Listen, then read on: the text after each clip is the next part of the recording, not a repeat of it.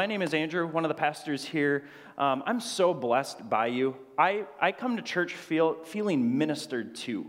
A lot of pastors go to church and they pour out and they do the things that pastors do, and they go home feeling burnt out and stressed out. And this morning, I'm standing here as a pastor that is hopefully, Lord willing, going to pour out right now through the preaching of God's word. But I'm feeling filled up by you because each of you are bringing your gifts to the Lord and using them. And so thank you. What an amazing church family you are. I love you guys. This is an incredible place to be.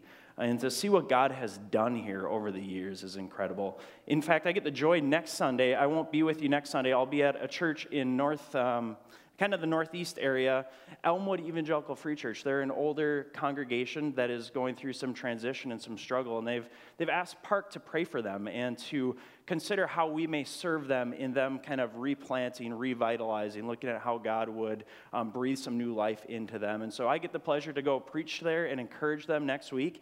And Mark, one of our elders, is going to be using his gift here to edify us and to preach here. And so it's just an amazing thing to be a part of this church body and to see what God is doing in our church and kind of the Twin Cities metro. And I just want to thank each of you because it couldn't be done without you.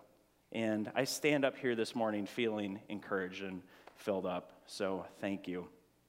We're going to get into God's word this morning as we continue through the book of Hebrews, our series, Jesus is Better. And so I'm going to ask that you stand as I read, follow along. We're going to be in Hebrews chapter 2, verses 5 through 18 this morning. It's on page 1001 in the Pew Bible.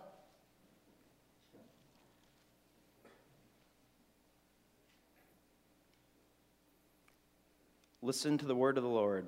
Hebrews chapter 2, starting in verse 5. Now it was not to the angels that God subjected the world to come, of which we are speaking. It has been testified somewhere, what is man that you are mindful of him, or the son of man that you care for him? You made him for a little while lower than the angels. You have crowned him with glory and honor, putting everything in subjection under his feet. Now in putting everything in subjection to him, he left nothing outside his control. At present, we do not yet see everything in subjection to him. But we see him who for a little while was made lower than the angels, namely Jesus, crowned with glory and honor because of the suffering of death, so that by the grace of God he might taste death for everyone. For it was fitting that he, for whom and by whom all things exist, in bringing many sons to glory, should make the founder of their salvation perfect through suffering. For he who sanctifies and those who are sanctified all have one origin. This is why he is not ashamed to call them brothers, saying, I will tell of your name to my brothers. In the midst of the congregation I will sing your praise. And again I will put my trust in him. And again, behold, I and the children God has given me. Since therefore the children share in flesh and blood, he himself likewise partook of the same things, that through death he might destroy the one who has the power of death, that is, the devil, and deliver all those who through fear of death were subject to lifelong slavery. For surely it is not angels that he helps, but he helps the offspring of Abraham. Therefore he had to be made like his brothers in every respect, so that he might become a merciful and faithful high priest in the service of God, to make propitiation for the sins of the people. For because he himself has suffered when tempted, he is able to help those who are being tempted. This is the word of the Lord. God, we pray that you would speak now to us through your word. We hear so many different voices throughout the week, and here we have the voice of the living God. And so, God, would you speak? Would you reveal the truth to us? Would you open our eyes to see and savor Jesus the Christ? Pray and ask these things in your name. Amen. You may have a seat. This passage really fits well with kind of Ben's story there about suffering and him being ever with us. Jesus is ever with us. That's the name of the title in the sermon this morning. Actually, I'd like to rewrite that title. I'd like you to cross that off in your bulletin and actually write, Jesus is a better God. Jesus is a better God. And that may sound heretical at first speech, at first hearing. But what I think this passage is revealing for us is that God, our God, is the one and only true God. He's the only God, and in Jesus we get to know this God, and we learn through Jesus, Jesus is God. And so therefore he's a better God than the world has to offer.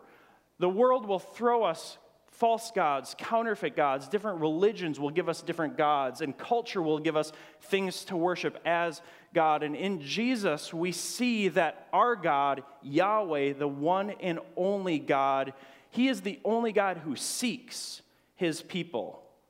He's the only God who suffers what we suffer. He's the only God who truly saves, and the only God who sanctifies. That means to change or to make something or someone holy. And so all the religions of the world, all of the pursuits of the world, they're these little idols that we chase. They're little gods that we chase, and none of them seek us out. The other gods of the other religions of the world, lowercase g, gods of the other religions of the world, those gods don't seek us out.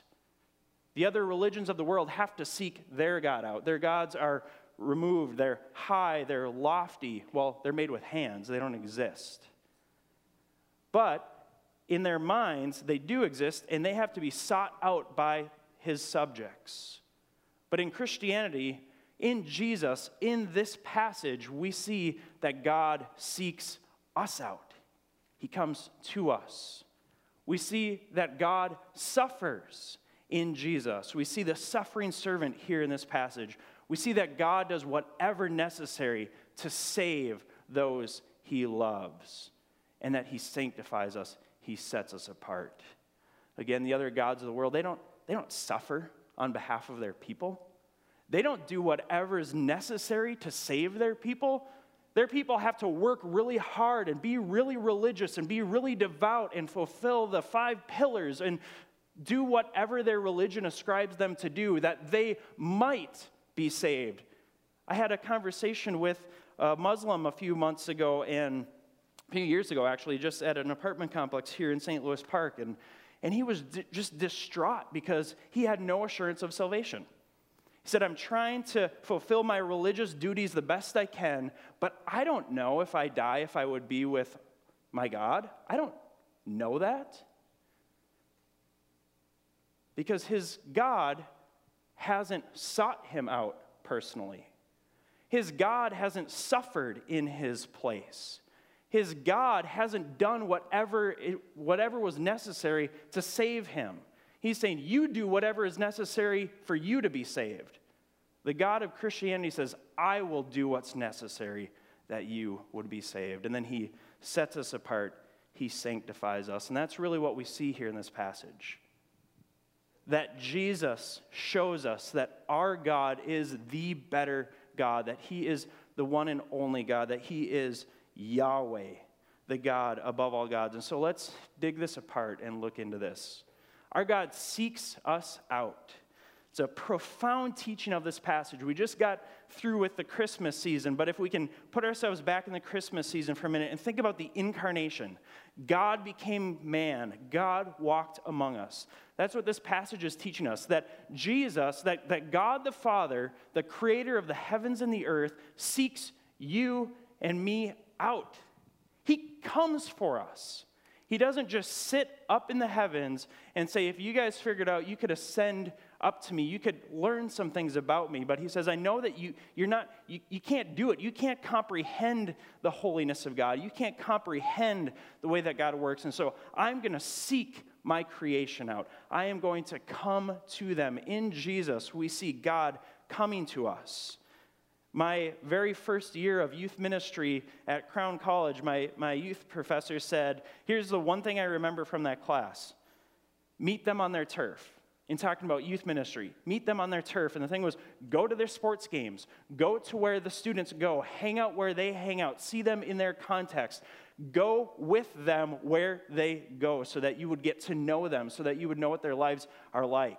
That's what God has done for us in Jesus. God has met us on our turf. He's transcendent. He's holy. He's other. That's what Hebrews chapter 1, verse 1 through chapter 2, verse 8a is all about. The transcendent holiness of God and his Son Jesus and the Holy Spirit. The first chapter of Hebrews, it's this glorious picture, right? Verse 3, he is the radiance of the glory of God, the exact imprint of his nature. He upholds the universe by the word of his power. He's holy, he is other, he is high. Look at verse 10 of chapter 1. You, Lord, laid the foundations of the earth in the beginning, and the heavens are the work of your hands. They will perish, but you remain. They all wear out like a garment. Like a robe, you will roll them up. Like a garment, they will be changed. But you are the same, and your years have no end. So the first part of Hebrews here is showing us that Jesus is the Son of God. He's other than us. He is holy. He is transcendent. He is above. But now here in chapter 2, verses 8b through the end of the chapter, we're seeing that Jesus, being the Son of God, holy and other than us, now comes as the Son of Man, like us. In fact, Jesus' favorite title for himself was Son of Man, not Son of God. He referred to himself as Son of Man somewhere between 78 and 83 times. I studied and tried to figure out the exact number, and I couldn't nail it down. It depends on some translations and interpretations. But between 78 and 83 times, Jesus referred to himself as he was here on this earth, walking among his people. He referred to himself as the Son of Man. In the Jewish mind, they knew that that was a phrase used of the Messiah. So he's starting to help them see that he is this sent one of God, the Messiah. But also, they knew it as Son of Man. That's people. He, in fact, quotes Psalm 8 here. The writer of Hebrews is quoting Psalm 8, and this is a psalm about the dominion of mankind. That God created us to rule and reign on the earth, and we screwed it up in Adam and Eve. And so Jesus, calling himself the Son of Man, is identifying with you and with me. He's walking this earth. He's showing us that God is seeking us out. He identifies with us. Look at these passages here in Hebrews chapter 2. Verse 9, for he was for a little while made lower than the angels. Jesus, though higher than the angels, that was the message last week. Matt told us that Jesus is a better messenger, right? He is higher than the angels. He is set apart above the angels. The angels worship Jesus. But for a little while, we see him made lower than the angels. Our God sought us out. Jesus seeks us out by humbling himself, putting himself, in fact, underneath the very creatures that he created to worship him. Amazing. Jesus seeks us out. He humbles himself. He's made lower for a while than the angels. He walked on this earth. He was dependent on his mother Mary to change his diaper. Think about that. He was. Jesus was dependent on his parents to teach him how to eat, to teach him how to walk. He crawled. The creator of the universe, crawling on a dirty, dusty floor, being picked up by his mother, having his diaper changed. It was probably cold or dusty or dirty. He was probably crying not out of sin, but out of, what is happening right now, Mom? Put my diaper back on. Jesus made lower for a little while below the angels. Then look at verse 11. For he who sanctifies and those who are sanctified all have one origin. We'll come back to that. It says that this is why he is not ashamed to call them brothers. Jesus identifies with us. He calls us brothers and sisters. So we're sons and daughters of God. We sang about that, but biblically speaking, we are brothers and sisters of Jesus the Christ. He's our big brother. He has our back. He is God seeking us out. Jesus comes, he enters our family, and he, like a good brother, says, I'm here for you. How can I take care of you? Some of you may have big brothers. I have a big brother. We don't always think the best things about our bigger brothers, but Jesus is like the ultimate big brother. What you long for your big brother to be like, Jesus is that type of big brother. He is God seeking us out. Verse 14, since therefore the children share in flesh and blood, he himself likewise partook of the same things. God, in Jesus, comes from heaven, embraces flesh and blood. He partakes of the same things that we partake of. He's made like us. Verse 17, therefore he had to be made like his brothers in every respect, so that he could identify with us and so that he could minister to us. He calls us brothers and sisters, God on our level. Brothers and sisters, I'm here for you. I mean, most of the religions of the world would call their subjects up to them, right? They wouldn't get down on their level. There's something that happens in my house that reminds me of this very often. It's usually around 8:30 or 9 o'clock at night. I'm either on my couch watching TV, not wanting to be bothered, or I'm upstairs in my office doing something and not wanting to be bothered. I've just spent a couple hours getting my kids ready for bed, enjoying time with them, doing dinner, cleaning up the dishes, brushing teeth, helping them get on pajamas, read a story, pray with them, sing with them. We've given them time. My wife and I have given them time. We've given them attention. We've now tucked them into bed, and we are doing our own thing. And we hear a voice, Dad, Dad, Dad, I need you. Fine. So I come down the stairs. What's wrong, buddy? What's wrong, Judah? What's wrong, Avery? They tell me whatever's wrong. I convince them it's okay. I go back to my happy place. Dad, Dad, Dad, Dad, I need you. Go down, ask them what's wrong, tell them what's wrong, or find out what's wrong, tell them everything's okay, go back to my happy place. Dad, Dad, Dad, I need you. I think they said, Mom, Brittany, can you go get them? One of us goes down, and most gods of the world would sit there as their people are calling out, and they would say, come on up to me.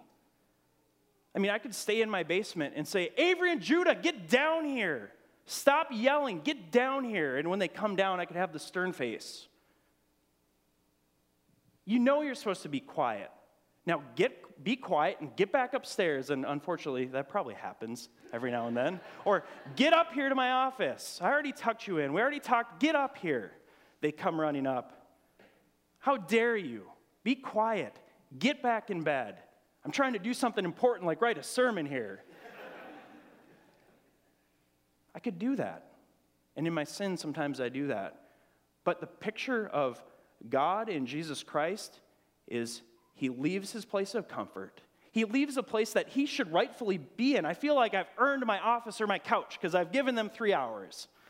God earned his place in heaven. He didn't have to earn it. He created everything. That's his spot.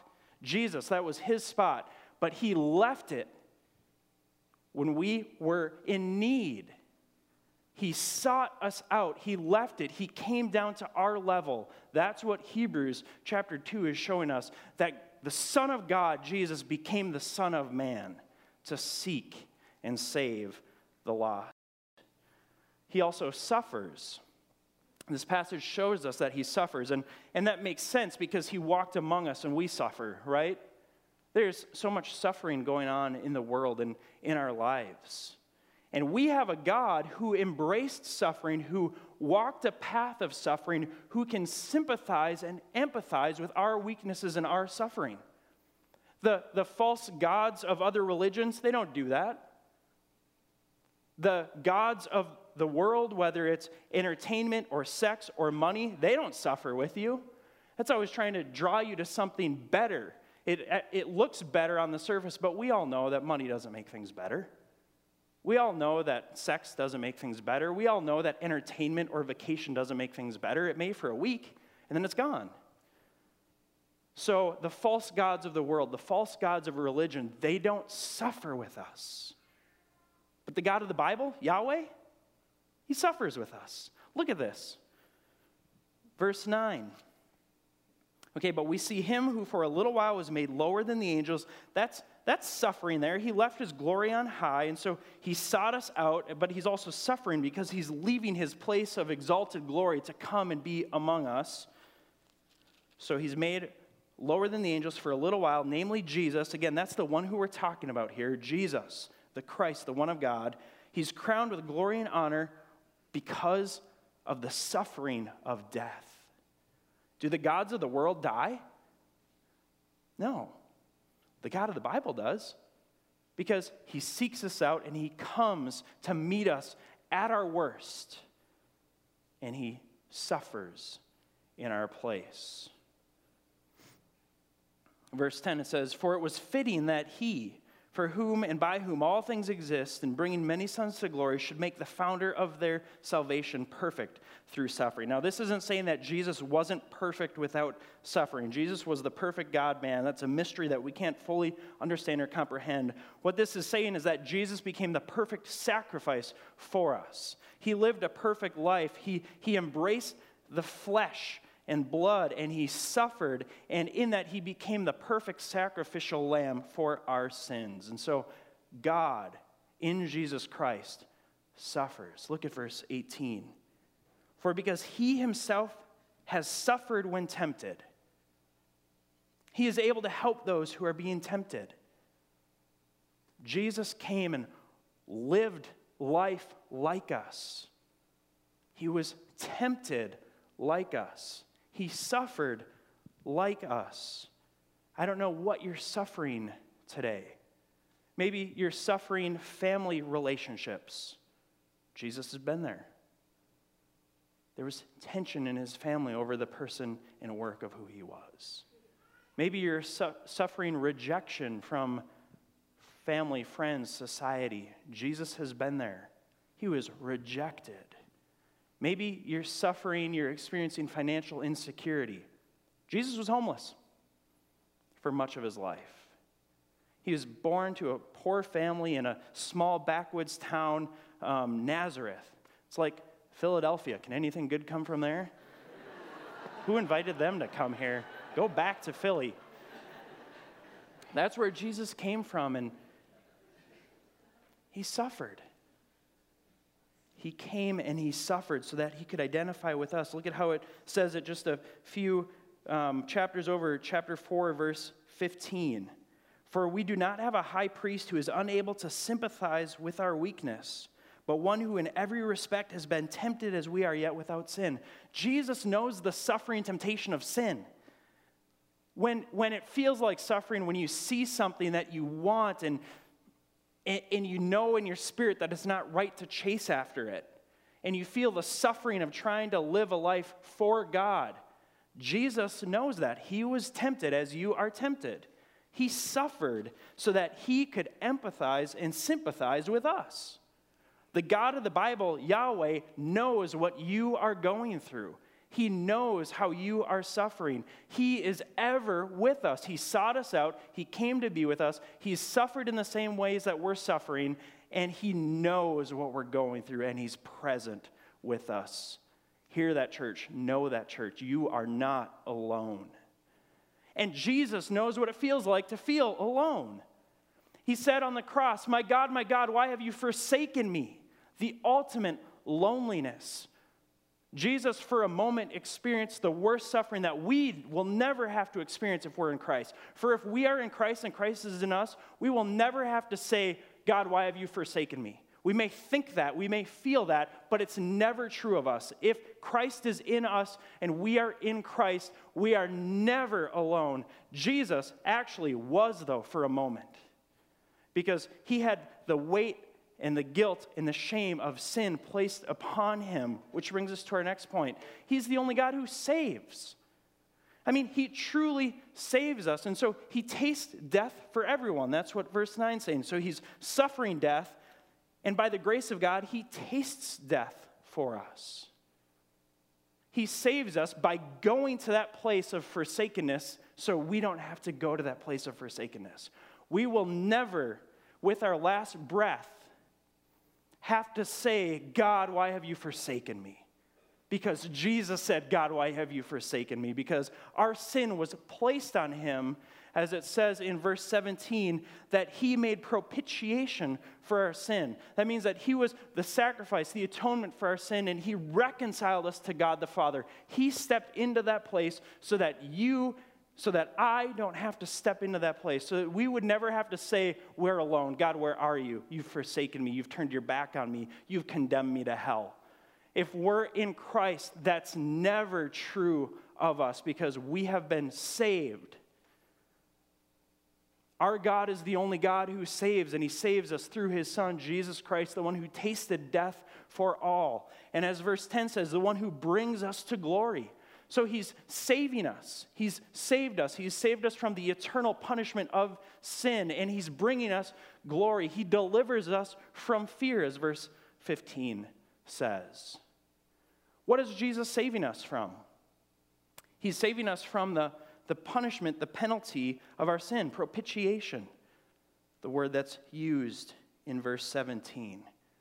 He's saving us from God's wrath. We don't like to talk or think about that in the church. We want to talk about God's love. We want to talk about God's grace. We want to talk about God's mercy. We want to talk about God's forgiveness. And those are all great and incredible things. They exist, though, because Jesus saves us from God's wrath. We wouldn't have to be saved if there wasn't judgment for our sin. And when we think about wrath, it's hard for us to grasp this. Many people don't like to use this term because we only know wrath in the way that we experience wrath. This is, it's like an emotional reaction to us, is it not? Usually our wrath is the result of somebody taking our comforts away. It's our response to somebody doing something that we wish they wouldn't do. It's when I'm sleeping, and Brittany will tell you this, sometimes if I'm stressed out and lacking sleep, I sleep very well. But if I fall asleep and I've been stressed, I've been missing out on sleep, and then for some reason Brittany has to wake me up, probably because I fell asleep on the couch, and she just, like a loving good wife, wants to encourage me to go to bed. There's been a couple times where she said, "You're mean." That's my wrath. It's an emotional reaction. It's you've wrecked my comfort. I was fine where I was. Leave me alone, woman. I want to sleep. You're mean. That's my wrath. God's wrath isn't like that. God's wrath doesn't fly off the handle when he's cut off in traffic or when he's stressed out of it. He doesn't get stressed out of his mind. This is our wrath, right? We get stressed out of our mind and we snap at people. And our wrath is an emotional response to things and to people. God's wrath, though, I'm going to get it right. I wrote this down here. God's wrath is a steady opposition to evil. It's to evil. It's not because his own comforts or his own longings are being destroyed. It's that he created the world and all that exists, and you and I as his children, and sin destroys his most beloved creation, you and me. And so God's wrath is steady opposition to things that harm us because he loves us. He's our dad. We're his kids. Like a good dad, he loves his kids. And his wrath is against what hurts his kids. If you mess with my kids, you're going to experience my wrath more than Brittany does when she wakes me up on the couch. I can understand that as a dad. That's God's wrath. It's just steady opposition to evil. It's steady opposition to the things that destroy his kids. And justice means that this has to be paid for. This has to be dealt with. And so we're seeing in this passage here that God saves us from his steady opposition to evil by inserting his son Jesus to pay the penalty to uphold God's justice. He inserts Jesus to deal with God's wrath. God's wrath is placed on Jesus Christ rather than on us. His steady opposition to evil. You can't have holiness and evil together. And so evil has to be dealt with somehow. Do we just wipe it away and say, pretend like it never happened? That's not how you get to the bottom of anything, by pretending it never happened. Let that be a reminder to all of us. We need to reconcile with one another. Don't sweep things under the rug.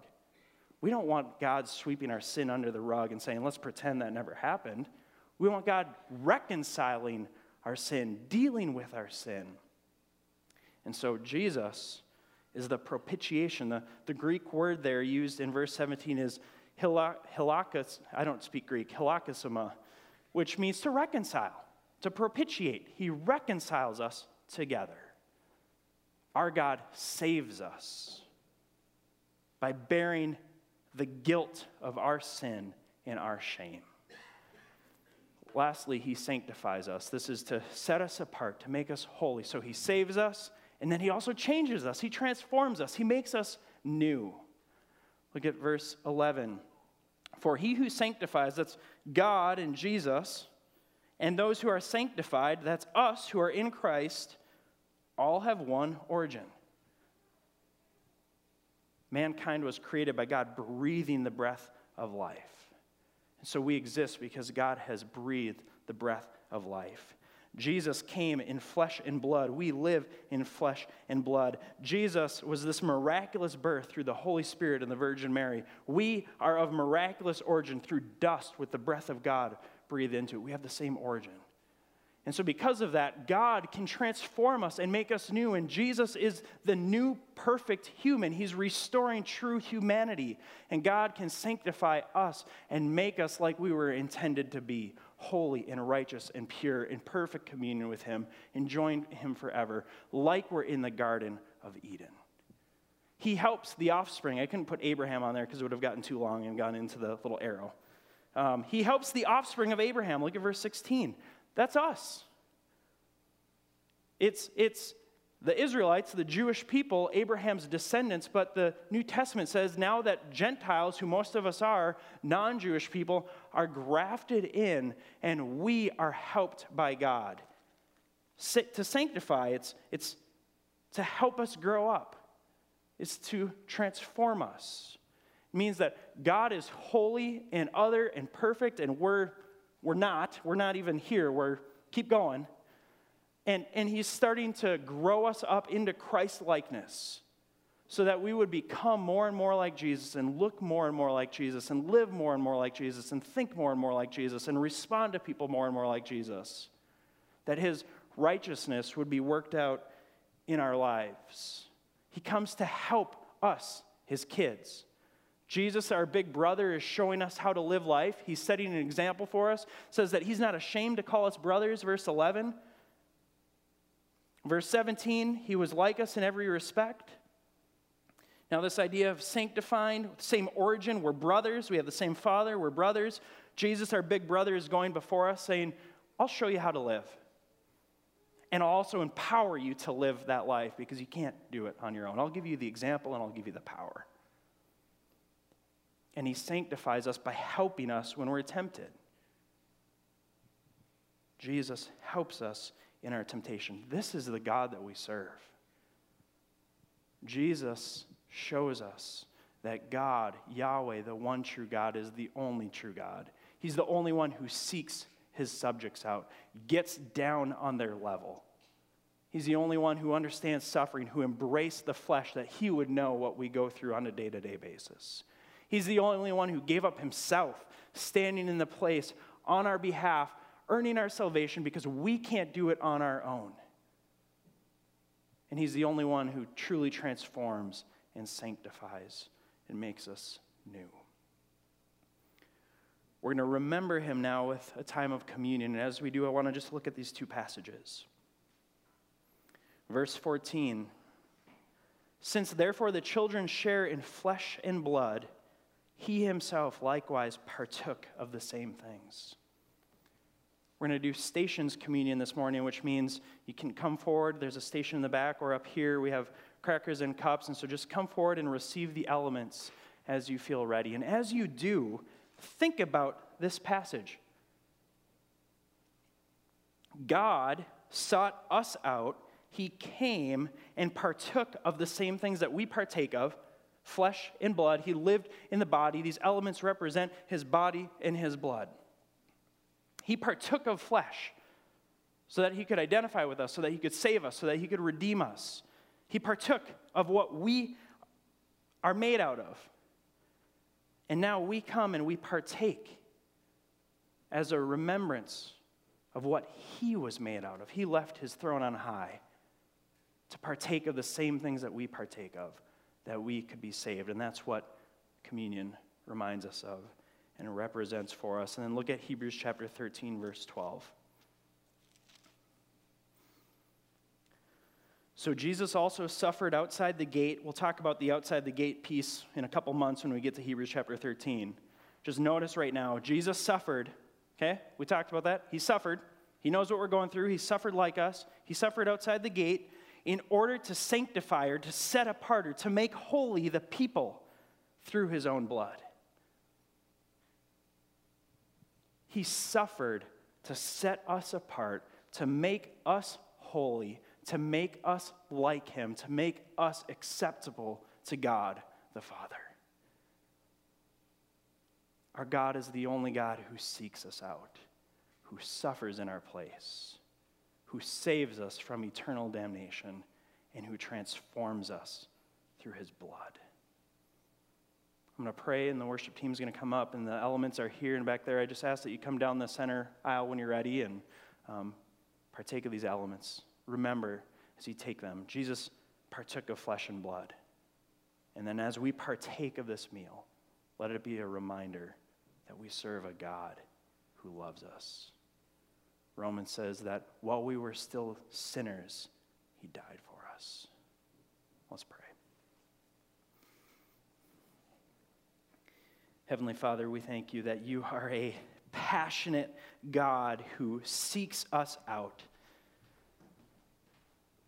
Lord, we have in us as human beings, created in your image, this impulse to seek out a higher power. We see it all around the world with different religions and different spiritualities. We were created to worship, and we seek out a higher power. But in Jesus, you met us, not even halfway. You came down to our lowest point, and you sought us out.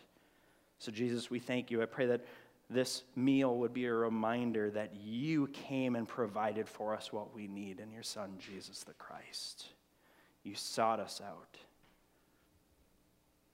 You suffered in our place. You saved us, and now you're sanctifying us. Pray that you would do your work in us, Lord Jesus, for your glory and our good. Amen.